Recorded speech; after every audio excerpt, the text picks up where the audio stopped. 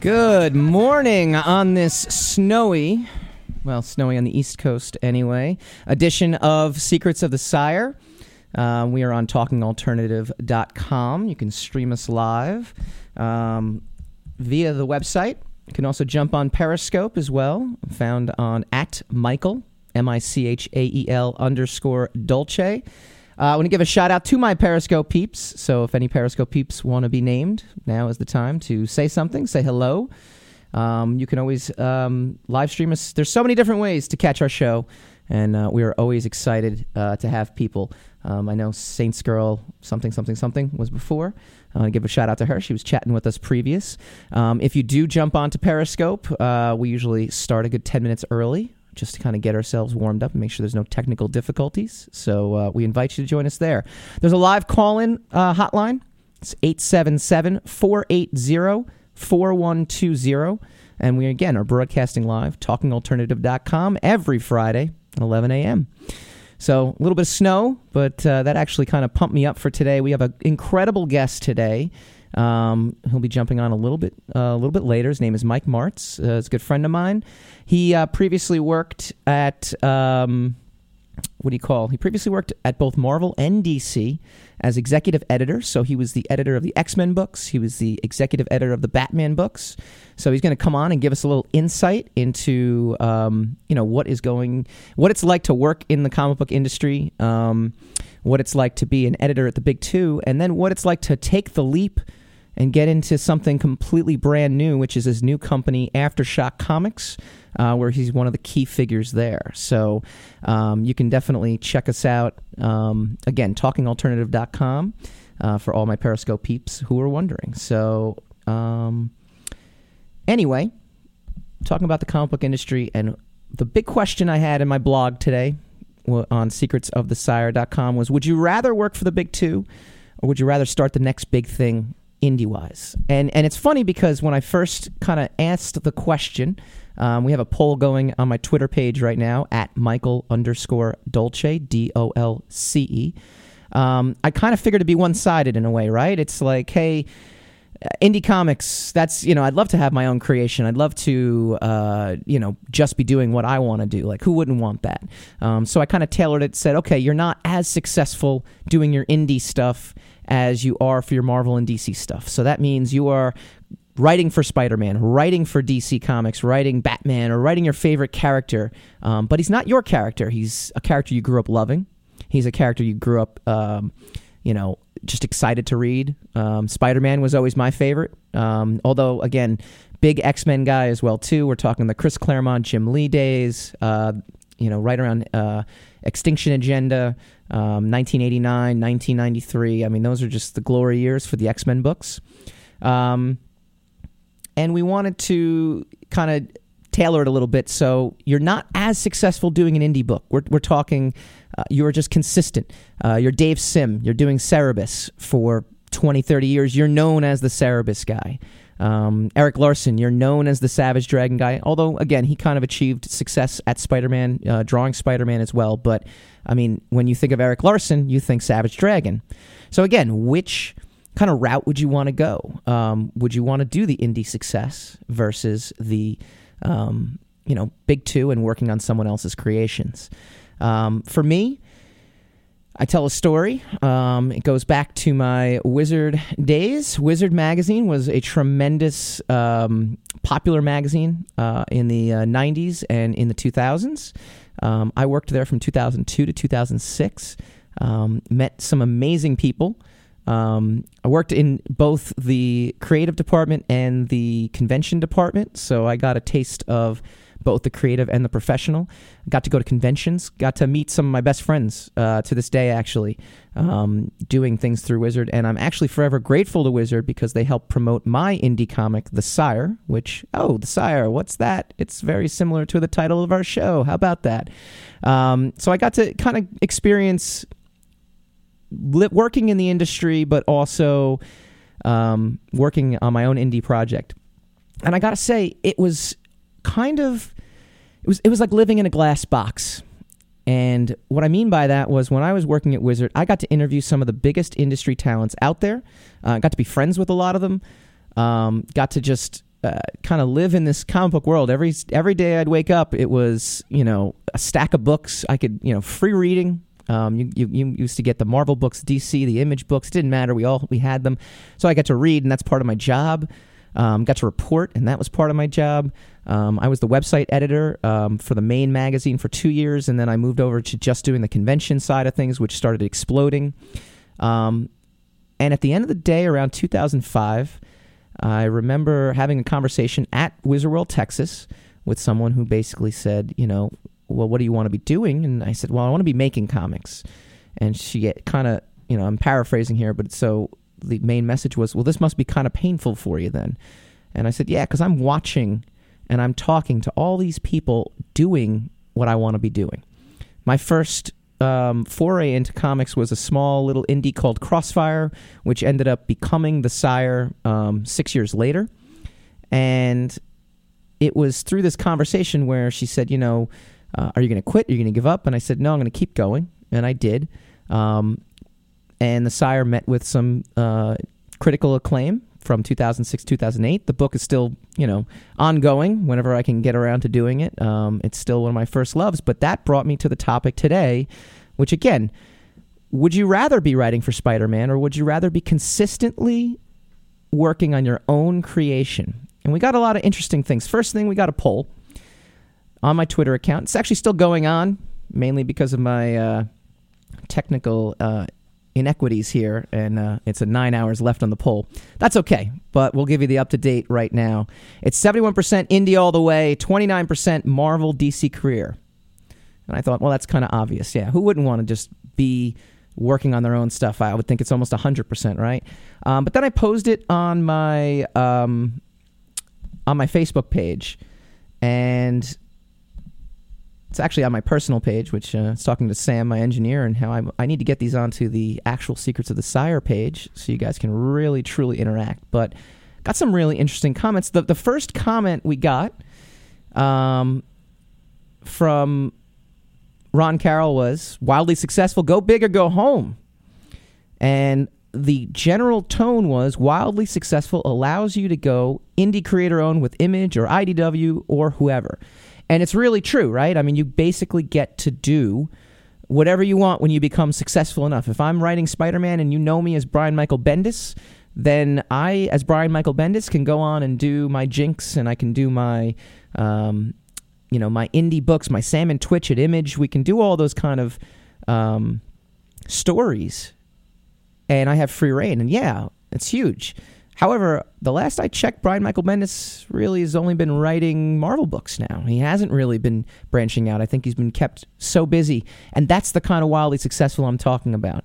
I think there are definitely some creators out there that kind of do dabble in both worlds. I think Nick Spencer is actually a good example of somebody who started out at Image and made a name for himself in the indie world, and then made the jump to Marvel and DC. Dave Ryan actually commented, I've never had much desire to work for Marvel or DC, and I've had plenty of chances. I've always wanted to do my own books and always will, but I think all of this is a very personal choice. Obviously, definitely a personal choice, and that's why we're kind of asking it. It's food for thought. It's food chatter for the brain. And Dave actually is an indie creator. He worked on War of the Independents, where the Sire was a part. That was a few years ago. It was a great experience to see all these indie creations out there. There's so many. Omar Morales does The Crusader. I did the colors on the book, but the book is completely him. And he, same thing. Seeing all these guys going out there and doing these indie creations is just fantastic. Hassan Godwin, working for someone else will never make you an independent anything. It's important to have experience and to learn respect and humility, but you should always focus the apex of your talents to your own visions. And therein really that's the crux of the question, right? That's really what I was trying to get to. What's your passion? For some, your passion is working, on someone else's creations, like truly working on someone's creations. Like, I actually wonder, if Brian Michael Bendis didn't love what he was doing, he wouldn't be doing. He has that clout to go and do go back to the indie world and put out his own books. I mean, he could do whatever he wants. Robert Kirkman obviously does. He had some stint at Marvel, but now Walking Dead is such a huge phenomenon, and his new project at Cinemax is going to be big. He chooses to do his own thing. So that's kind of what I was really asking, and that's kind of really what I'm really curious to hear from you guys about. Brian Michael on Facebook, it's a tough call, but probably the second option. Having a wildly successful career could put you on the map, and you could really make the networking and connections benefit you for life. However, the second option, you're still successful, you're creating and pushing something that is original and up and coming. Plus, who knows who you will inspire with a different work from the norm. David S. Rosenberg, a tremendous cartoonist also, independent and moderately successful. It's fine by me. Being able to work on my own terms is far more appealing than a big company structure. And that's actually a great point, because as an entrepreneur, I actually always have trouble saying that word, but I think I actually pulled that off pretty good. As an entrepreneur, it's always the mindset that they want to control their own time. I myself am an entrepreneur, and that's exactly why. I want to be able to dictate everything I want to do, and it leads to this fascinating life. Of course, I'd love to work on a Marvel book. Of course, I'd love to work on a DC book. More Marvel than DC. I'm a Marvel guy. But I also want to control my own time, and you know what? That's a good thing and a bad thing, because sometimes when I control my own time, I don't get things done. When I have the pressure of a deadline or the pressure of somebody else working over me, that's when things really come into focus. So, like I said, we're live on Periscope. I can give my Periscope peeps some love who are on here right now. If they want to chime in and say something, say hello. Well, we got some likes, but say something, comment, say hello. I know we have Russia, we have Brazil, we have Jersey. Okay, we have Bella Tadario 23112 saying hello. But again, we have different countries tuning in as well. And you guys are all tuning in at a great time, great moment. We have a fantastic guest coming up next. His name is Mike Marts. He was the executive editor at Marvel and executive editor at DC. He worked on the Batman books. He worked on the DC, he worked as executive editor for DC. Hello from Charlotte. And yes, I am near the crane. Periscope peeps, I love you. He worked at Marvel. He actually then jumped ship and went to a new comic book company called Aftershock Comics. So he's going to provide us with some insight, what it's like to work in the Marvel and DC world. I want to get into deep with the creative process, working with writers, working with artists, working with editors. That I can't wait to really dive into. And then what, made him want to take away the stability and kind of branch off into this new company that you never know. I mean, it could be the next Image, or it could be the next CrossGen for all we know, and that's the risk. So Mike Marts coming up next.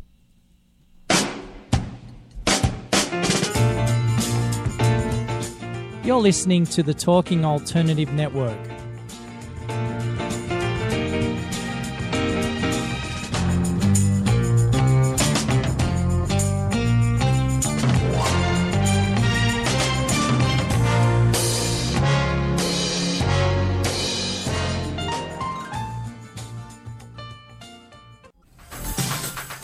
Hello, I'm JC. I'm Joan. And welcome to 21st Century Entrepreneur. We bring education, insight, knowledge, awareness, trouble, craziness, and fun for you, the entrepreneur who's looking to build your business and your community. Listen every Friday from noon to 1 Eastern on talkradio.nyc. And you can tweet us at 21st CE Radio or Talk Alternative. Talking Alternative Radio, 24 hours a day.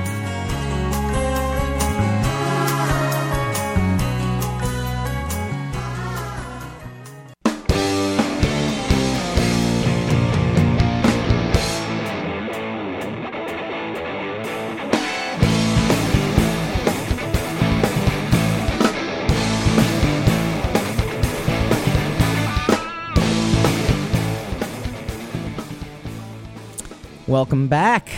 Secrets of the Sire Radio Hour, talking pop culture, music, movies, TV, and today especially comic books. And one of the cool things that I get to do is have on some great comic book related guests, even though they are all my friends because I've been working in the industry for a long time, and it's a cool thing. So I want to welcome my guest today. His name is Mike Marts. He was the executive editor of the X-Men books over at Marvel, the Batman books over at DC, and now he is currently, I guess, in the same role, executive editor or some higher, cooler position tag title on his business card at Aftershock Comics. Mike, how's it going? Good, Mike. How are you? And hello to everybody. Yeah, well, we are streaming across the country. We got Tokyo, we got France, we got the world. Sam's the world. Sorry, Sam's like the world. He's like signaling me and dancing and saying the world. So yeah, and we're also streaming live on Periscope as well. So we got a full audience for you, Mike. So no pressure. Excellent. Well, I'm happy to be here talking to you. Cool, man.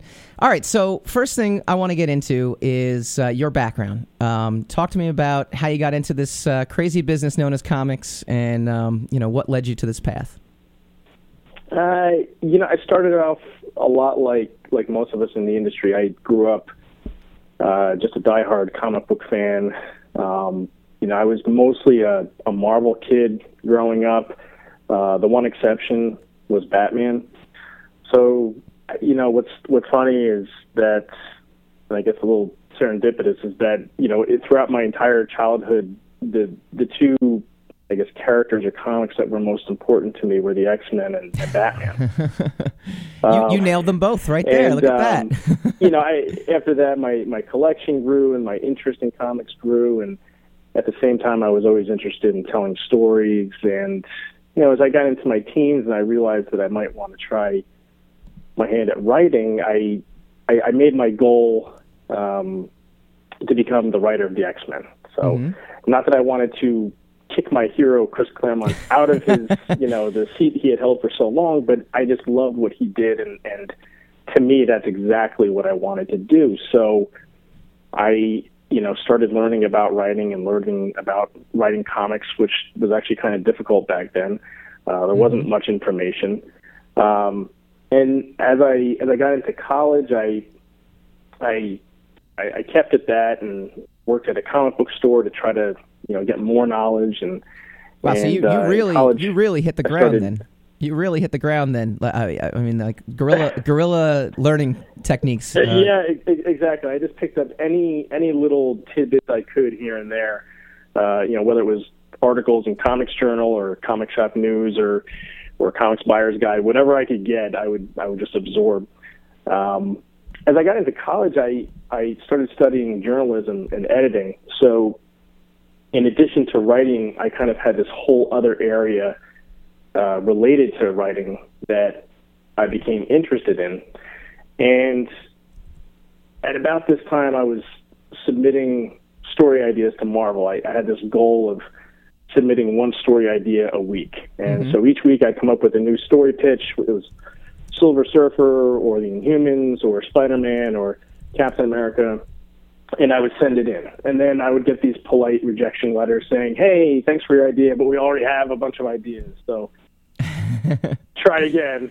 But I kept at it. I was determined. I wanted to keep at it. And eventually, a friend of mine who worked in the comic book industry, Mark McKenna, who we all know Mark. We love Mark. Long-time inker. Yeah. You know him, Mike. Yeah, Mark is fantastic. And he was actually a customer at my comic book store. And he said to me two things. He said, first of all, I can bring your stories up to Marvel and get you actual feedback from actual editors. Wow. And I was like, wow, okay, that's fantastic. And so he volunteered to do this just out of the kindness of his heart. And he brought some of my story ideas up there. And a guy by the name of Fabian Nicieza, who everybody should know. Talked to Fabian last week. Big writer, week. big editor. Yeah. Fabe actually gave real feedback and critique to one of my stories. And I'm going to interject for 2 seconds for all the listeners out there. And this was me connecting with real comic book professionals and getting actual feedback about something I had written. And seeing Fabian go through those just a few motions back then as an editor really inspired me to think about the whole editorial process and the whole technique of editing for comic books. Mm-hmm. And so, that combined with the journalism that I was studying and the editing I was studying, kind of moved me to that next step. And that was the second thing that Mark McKenna said to me. He said, there's internships up at Marvel Comics. And I was like, all right, well, I'm going to try out for one. And I thought it was like trying out for the Yankees. Maybe it was. I thought I would never, ever, ever get it. And then one day at the comic book store, the phone rang, and it was Marvel Comics, and they were asking when could I start. Wow. So I started an editorial internship there in 1993, which was in between my junior and senior year of college. Okay. And at the end of the summer, my first internship ended, and I somehow pleaded, and begged my way into a second internship for the fall semester. And I remember at the time the woman who was in charge of the interns, her name was Mary McFerrin, Mm-hmm. and she was also the assistant to Tom DeFalco, the editor-in-chief at the time. Mm-hmm. And to me, Tom was this big, intimidating presence, and she said to me, Tom doesn't like repeat interns. Familiarity breeds contempt. And I was like, oh, man, what am I doing? But somehow my boss at the time, this editor by the name of Nel Yomtov, who really became my mentor, he pushed for me to get that second internship. Mm-hmm. And, as the saying goes, I never left. I actually started my assistant editor job there while I was still in college, Mm-hmm. in my senior year, which is a whole nother radio segment itself. But that's basically how I broke into the business. That's awesome. For all the listeners out there, Fabian Nicieza was also the writer of Deadpool. Deadpool is coming out, I believe it's this weekend, right? Or is it next weekend? It's next weekend. Yeah, next weekend. So we had a big talk on that as well too. So that's very cool. That you're one of your first earliest interactions with people in the comic book world is Fabian, who is a tremendous writer. So from there, you got the internships. Did you did time at Wizard too, or no? Am I off on that? No, I did. I actually I've had a few different stints at various places in the industry. Mm-hmm. My first job was as an assistant editor at Marvel. I did that for about 3 years, and worked on like Iron Man.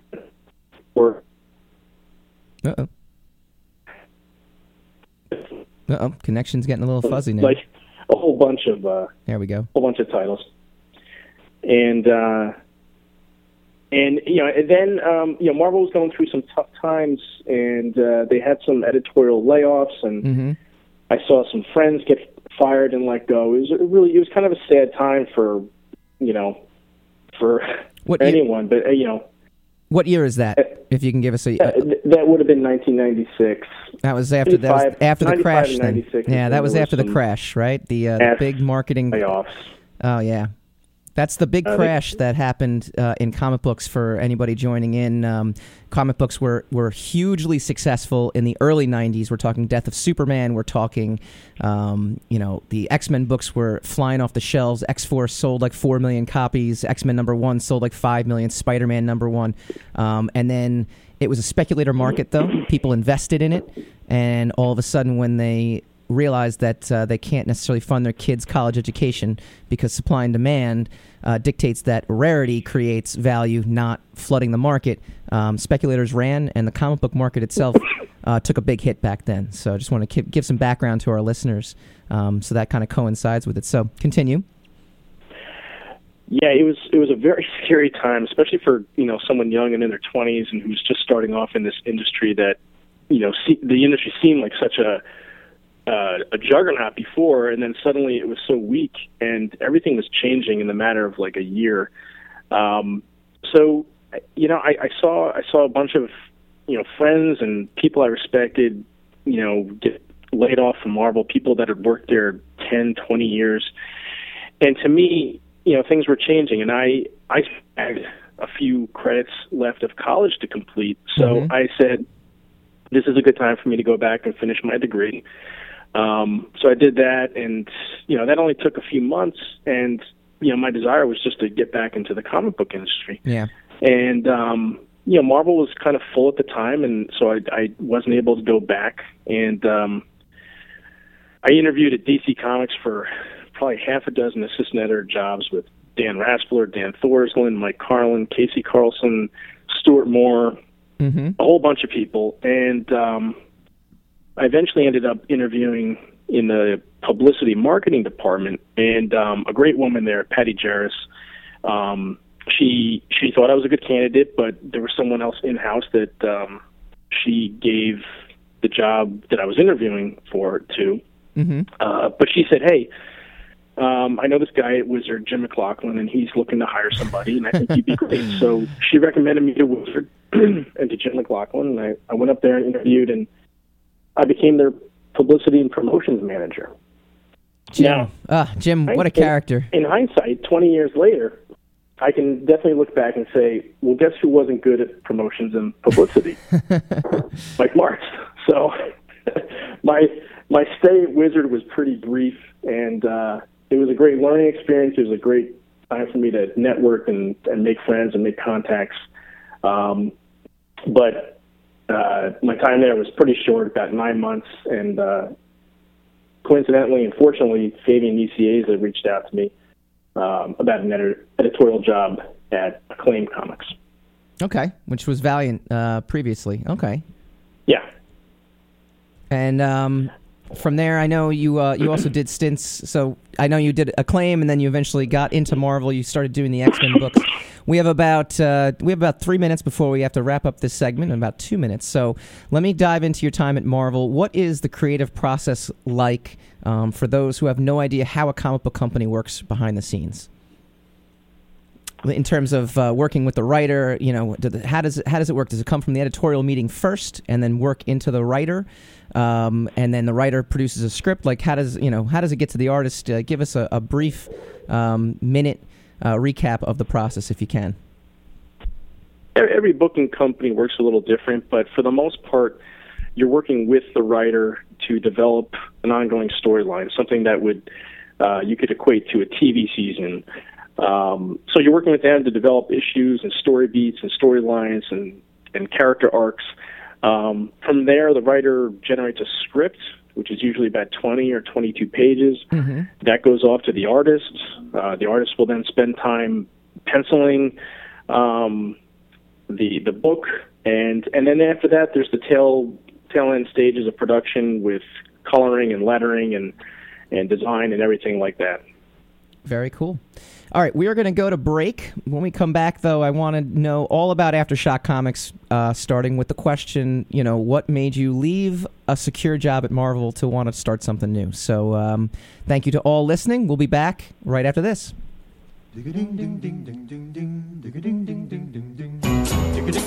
You're listening to the Talking Alternative Network.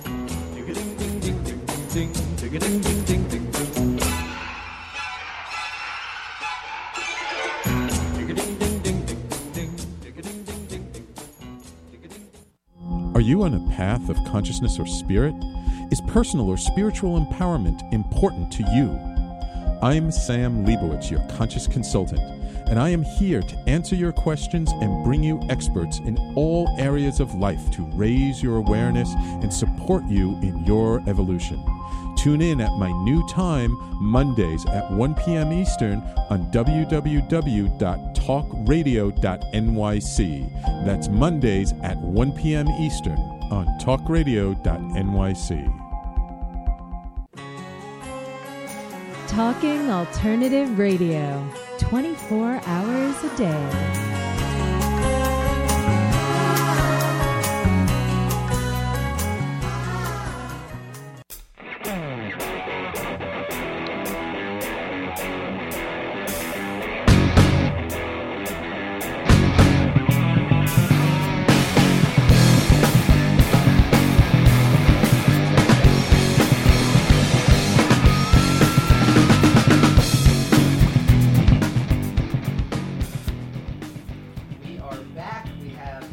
creative editor Mike Martz. Worked at Marvel and DC for a number of years and has now jumped over to Aftershock Comics. A real quick note to all the Periscope peeps, go to talkingalternative.com to listen to Mike as we are live streaming this. So, Mike, we ended the last segment with the question, what makes someone jump from the security of a Marvel or a DC to want to jump into something new? And you've done just that in the past year, helping to kind of found, at least creatively and editorially, Aftershock Comics. So why don't you tell us a little bit about that decision and what's going on with Aftershock? Well, the decision to jump to Aftershock, it was one which just felt like the right thing to do at the time. For me, I felt lucky that I was able to contribute to the stories at Marvel and DC for so long. But for me, I'm never satisfied if I don't have a challenge in front of me, if I don't have some element of risk in front of me. So there's been this burning desire of mine to start something of my own, to start a company, to form something, to build something for such a long time. And my partners at Aftershock came along at the right time and talked to me about their dreams and their visions for building this company. It was very much in line with my own personal thoughts about building a company that I'd had for so long, and they just seemed like the perfect guys to get into business with. So for me, I wouldn't say it was a no-brainer decision, but it was certainly a very easy decision for me, and one that felt great.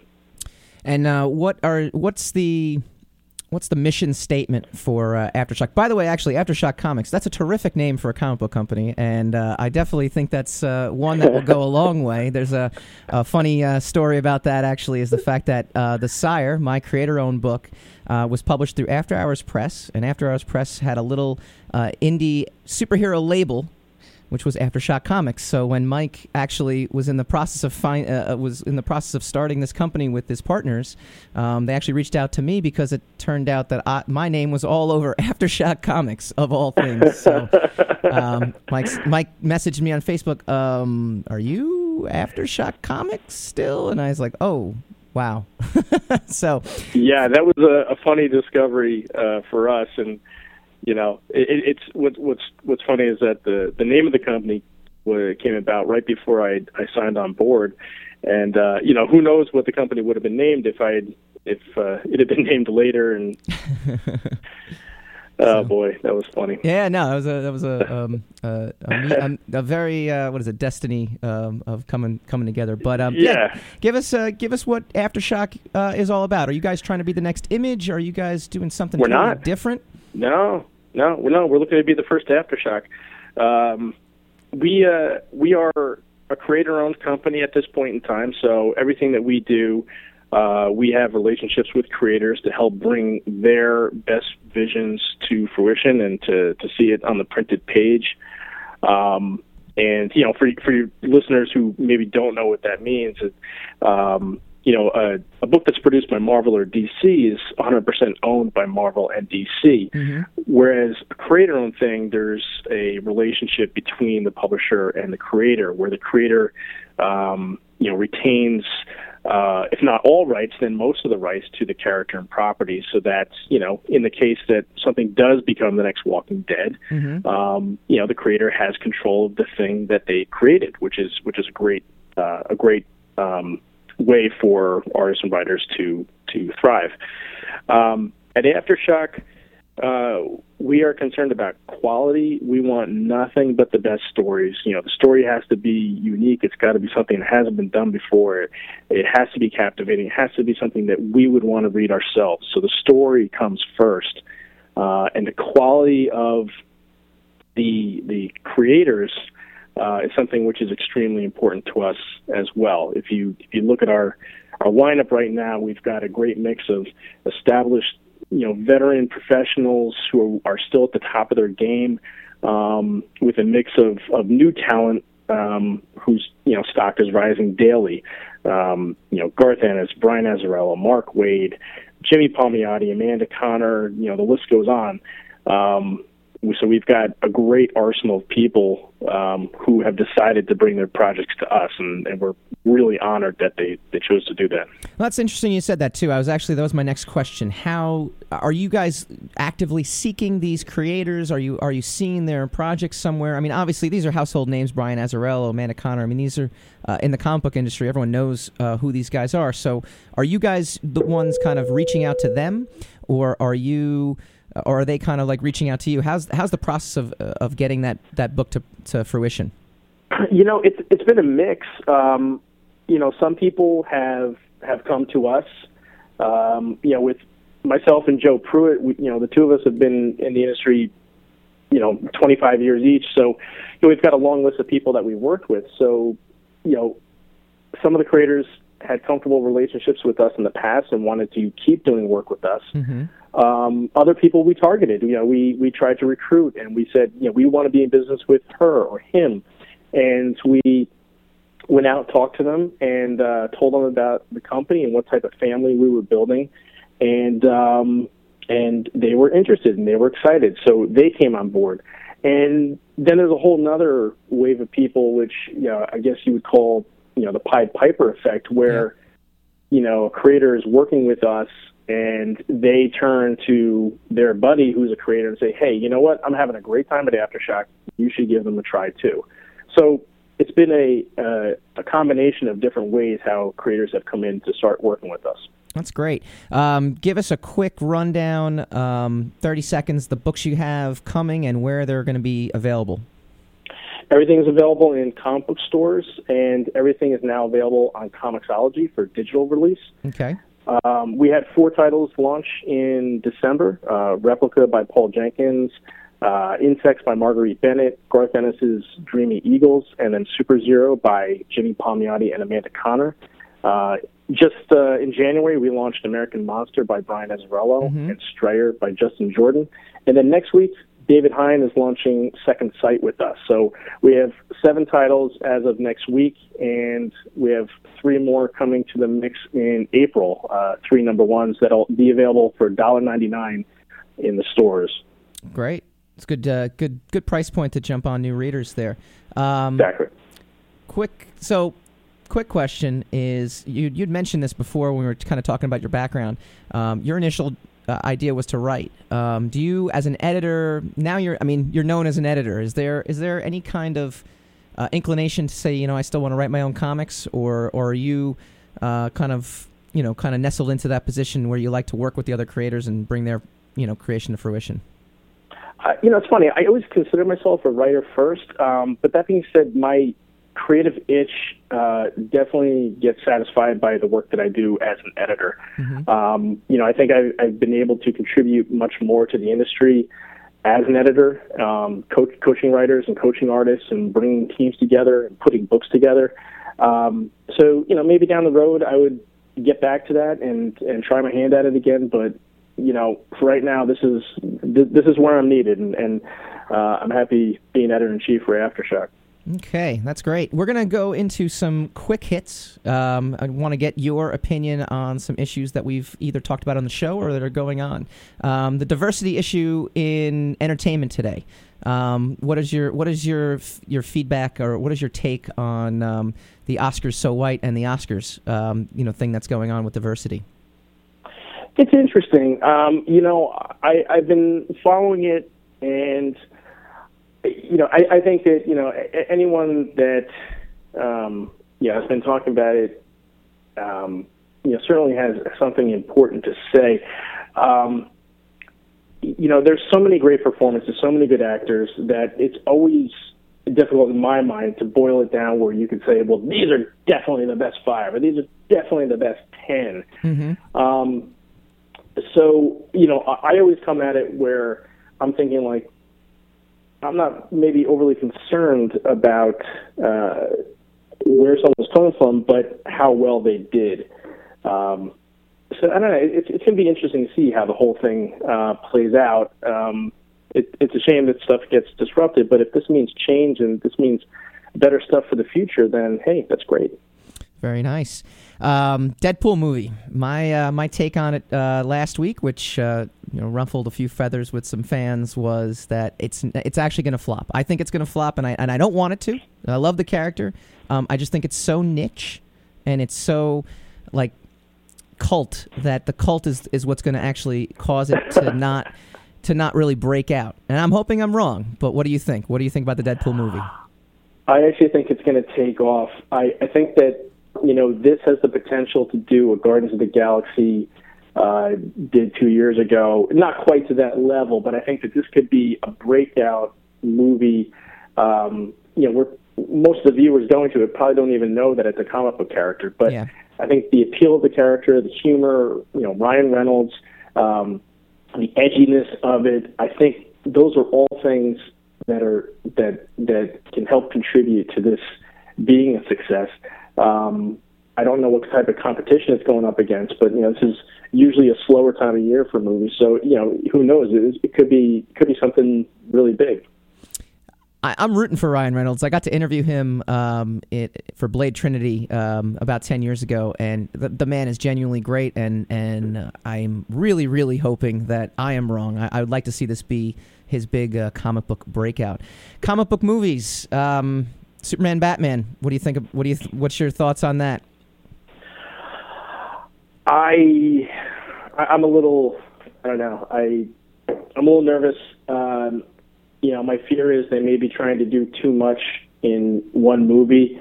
That being said, I think Henry Cavill is great. Mm-hmm. I'm a little nervous about Ben Affleck as Batman. I got so used to seeing Christian Bale as it, and I thought Christian Bale was such a good Batman that this is a little jarring for me. But we'll see. It's funny. Sam, my engineer, shook his head in agreement as soon as you said Ben Affleck is Batman, because he had wondered the same. He had actually asked me that last week, and I actually said, he's rejuvenated his reputation, where fans can actually say, you know what, I'm going to give him a shot as Batman. Whereas if this was 10 years ago, Daredevil esque or Geely-esque era, we would all be throwing things at whatever movie screens, TV, whatever. Absolutely. Whatever it comes totally down agree. To.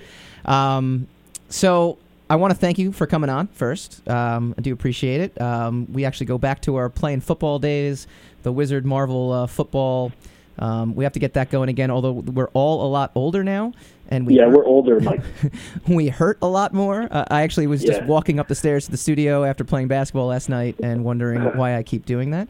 For anybody who's interested in Aftershock Comics, go to aftershock.world. Check out all their great books. Again, you can get it in comic book stores or on Comixology. Mike, we have a minute left. Give me one more repeat rundown of where what books are out there and where folks can get it. So you can go to your local comic book store.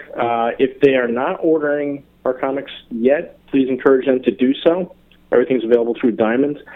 And at this point, all of our titles are available on Comixology for digital download, and the first month or so of comics are available at a discounted price right now. And you'll find Replica, Super Zero, Dreaming Eagles, Insects, Second Sight, American Monster, and Strayer. Mike Martz, thank you so much for joining me, and we'll have to do this again sometime soon. Because this has been a lot of fun, and it's great to reach a global audience, as my engineer Sam makes sure that I drill that in everyone's head, that we are being listened to across the world. So, Mike, thank you so much. Thank you, Mike. And when we return, I'm going to get some more feedback, some more comments on that, and my Periscope peeps can start chiming in as well, too. Secrets of the Sire. Thank you.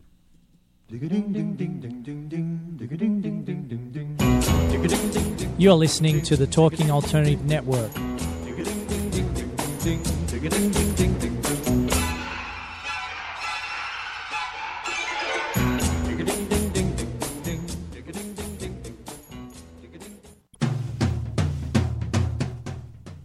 Are you into comics, movies, and pop culture at large? What about music and storytelling? Then you're in for a treat. This is Michael Dolce, your brand new radio host on talkradio.nyc. I've been professionally writing and drawing comic books, screenplays, and music articles for over 15 years. Catch my new show, Secrets of the Sire, Fridays at 11 a.m. and get the inside scoop on the pop culture universe you love to talk about. For more info, go to secretsofthesire.com right now.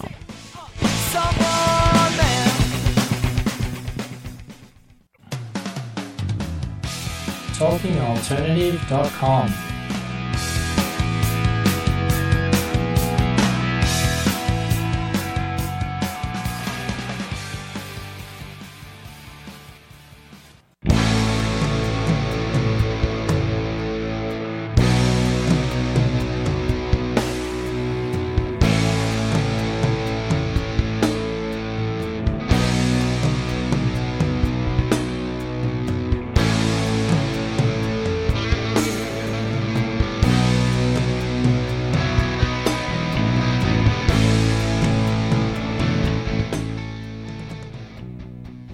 Welcome back, Secrets of the Sire.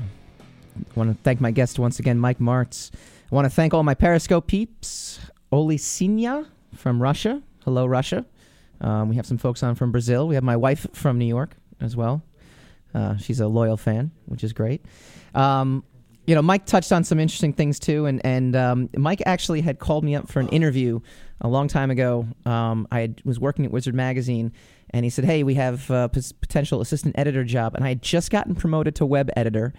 And it's funny, he mentioned the fact that, he started wanting to write comics and ended up becoming an editor instead. And I remember that racing through my head. I don't want to be an editor, because if I'm an editor, then I'm only an editor, and people will always know me as an editor and not a writer. And I ended up turning that down originally. And I said, and to this day, I always wonder. I don't regret, because I love all the creations I've done since then. But I do kind of always wonder, I wonder if I'd have just taken that interview and, maybe I would have ended up with a job at Marvel. And there's guys like Dan Slott, Joe Quesada, although I guess Quesada was more of an artist, but he's actually doing the reverse route to get in there. But, I wonder, I always wonder what would have been. It'd be interesting. Maybe I would be a seasoned vet, and I wouldn't be hosting the show, which I actually love doing. So getting back to the comments, though. Mitch Hyman, I'm happy being a fierce indie. Besides, the only major I respect is Marvel, and only because of Joe Quesada. But this is from knowing him since his days as an inker back in the 90s for Double Impact, which now is basically the company Bubba comes out through, which is Creature Entertainment. But Joe Q has always been a straight shooter and a very cool guy. Joe Quesada is a real interesting case, right? I mean, Joe Quesada broke in as an inker, as an artist. He's an amazing artist. He ended up doing the Marvel Knights line with Daredevil. I brought Kevin Smith into the fold. And I remember those years, sales-wise, he was the best-selling, his books, and these are second-tier books, according to Marvel, Daredevil, Punisher, the Marvel Knights line. We're doing just as good, if not better, than some of their flagship titles like X-Men and Spider-Man, and he was brought on to be editor-in-chief, and now he has been the face creatively of Marvel since then. So it's funny. There's so many different routes into the comic book industry. There's so many different jobs in the comic book industry, and that actually segues perfectly into a quick little preview of next week. We have editor Pat Shand. He's an editor and a writer over at Zenescope Entertainment.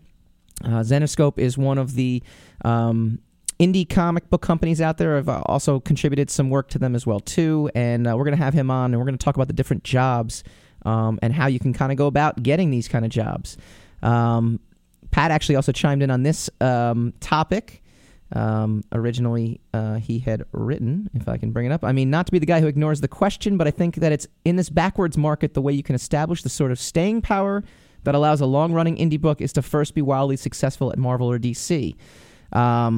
It's true. Anybody who gets a job at Marvel or DC and makes a name for themselves there has a much better chance of then kind of doing whatever they want to do. But the spirit of the question really was, would you rather kind of own it yourself, or would you work on someone else's creations and be successful there? And for myself, like I said, I think there was a little glass box when I worked at Wizard. There was, I did some work at Image, and Image, that's a great environment where you kind of get to do what you want to do. I had my scripts edited, but never for content, just for typos. My pages, I worked with Jim Valentino. My pages were colored by myself, and then I would send it in to him for approval. And really, it was any kind of suggestion from him at the time was just how do you make this better, not anything creatively wise. So there's that. We have Heidi Ward. This is something that can only vary greatly from person to person. It depends on what makes them feel successful. Some people want that recognition that comes with being connected to the biggest names, and they want the dough. Some people want the creative control and to know it's completely their vision being put out for the world to see. Couldn't agree more. I would definitely want both. Not so much the dough, but the recognition. I think that there's. I talked to my wife about this too because we do a lot of comic book conventions. She, by the way, came to like one or two, and then she was kind of like, "Okay, you're working." She thought it was cool at first, and she loves all that stuff. She loves the anime. She loves the manga. She loves all that stuff. She walked around. I think it was Baltimore was her first convention, and she walked around. She checked it out, and she said, "Okay, cool. What else is there?" I said, "Nope, this is it." And I'm behind a table for the next 8 hours, doing sketches and selling books and networking and trying to get my my name out there.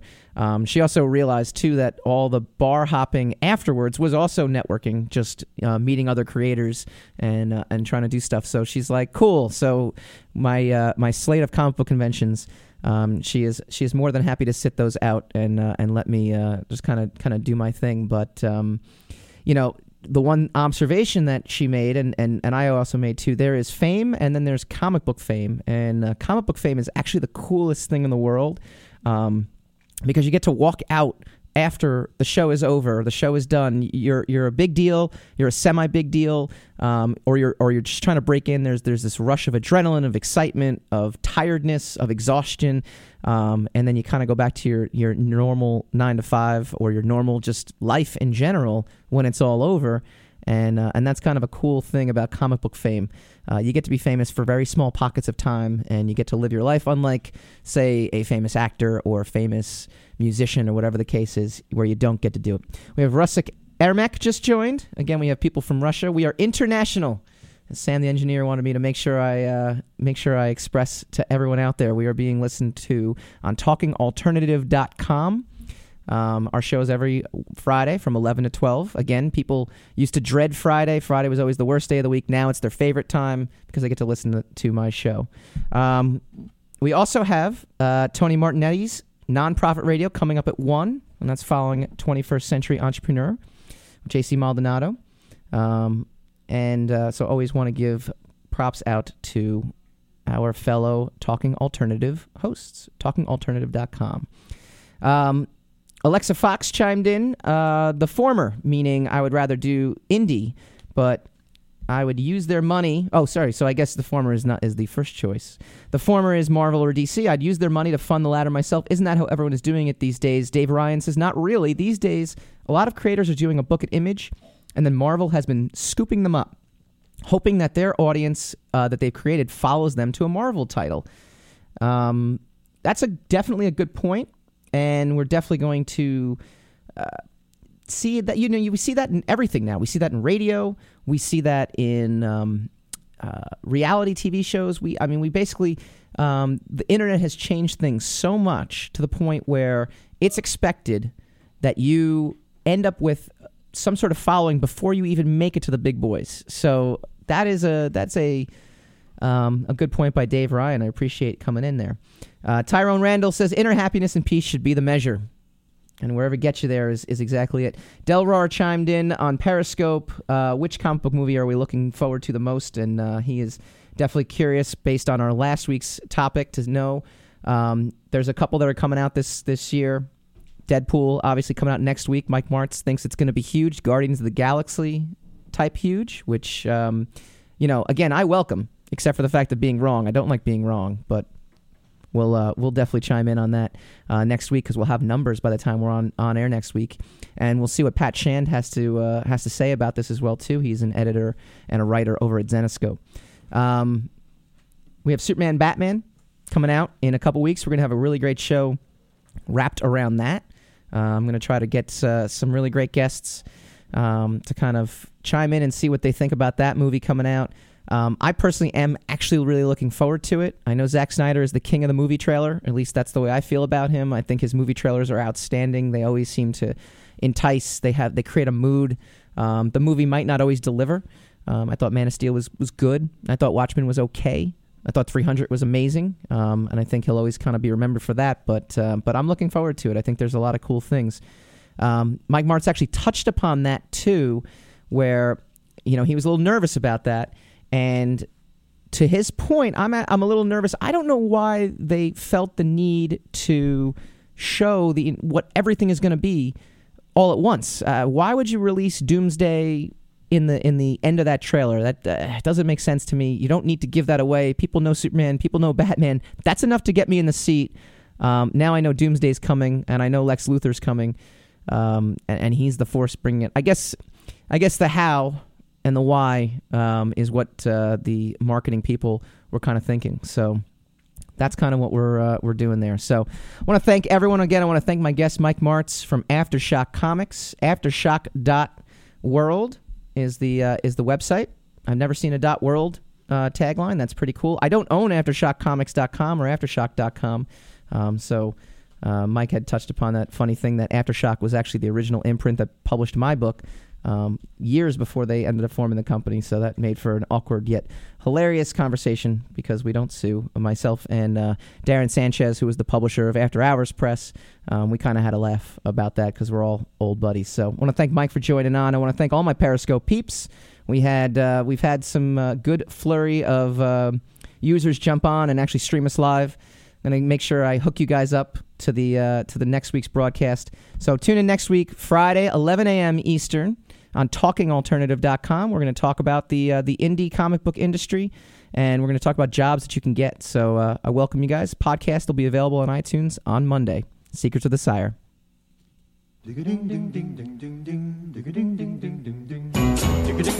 You're listening to the Talking Alternative Network.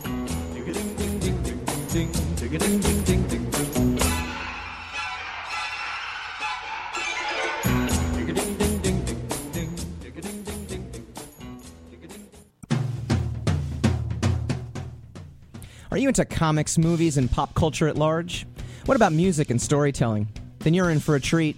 This is Michael Dolce, your brand new radio host on talkradio.nyc. I've been professionally writing and drawing comic books, screenplays, and music articles for over 15 years. Catch my new show, Secrets of the Sire, Fridays at 11 a.m., and get the inside scoop on the pop culture universe you love to talk about.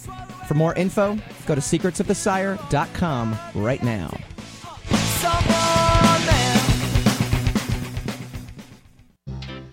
Hey, all you crazy listeners. Looking to boost your business? Why not advertise on Talking Alternative with very reasonable rates? Interested? Simply email at info@talkingalternative.com. Hello, I'm JC. I'm Joan. And welcome to 21st Century Entrepreneur. We bring education, insight, knowledge, awareness, trouble, craziness, and fun for you, the entrepreneur who's looking to build your business and your community. Listen every Friday from noon to 1 Eastern on talkradio.nyc. And you can tweet us at 21st CE Radio or Talk Alternative. You're listening to the Talking Alternative Network at www.talkingalternative.com. Now, broadcasting 24 hours a day. Talking Alternative. Are you on a path of consciousness or spirit? Is personal or spiritual empowerment important to you? I'm Sam Leibowitz, your conscious consultant, and I am here to answer your questions and bring you experts in all areas of life to raise your awareness and support you in your evolution. Tune in at my new time, Mondays at 1 p.m. Eastern on www.talkradio.nyc. That's Mondays at 1 p.m. Eastern on talkradio.nyc.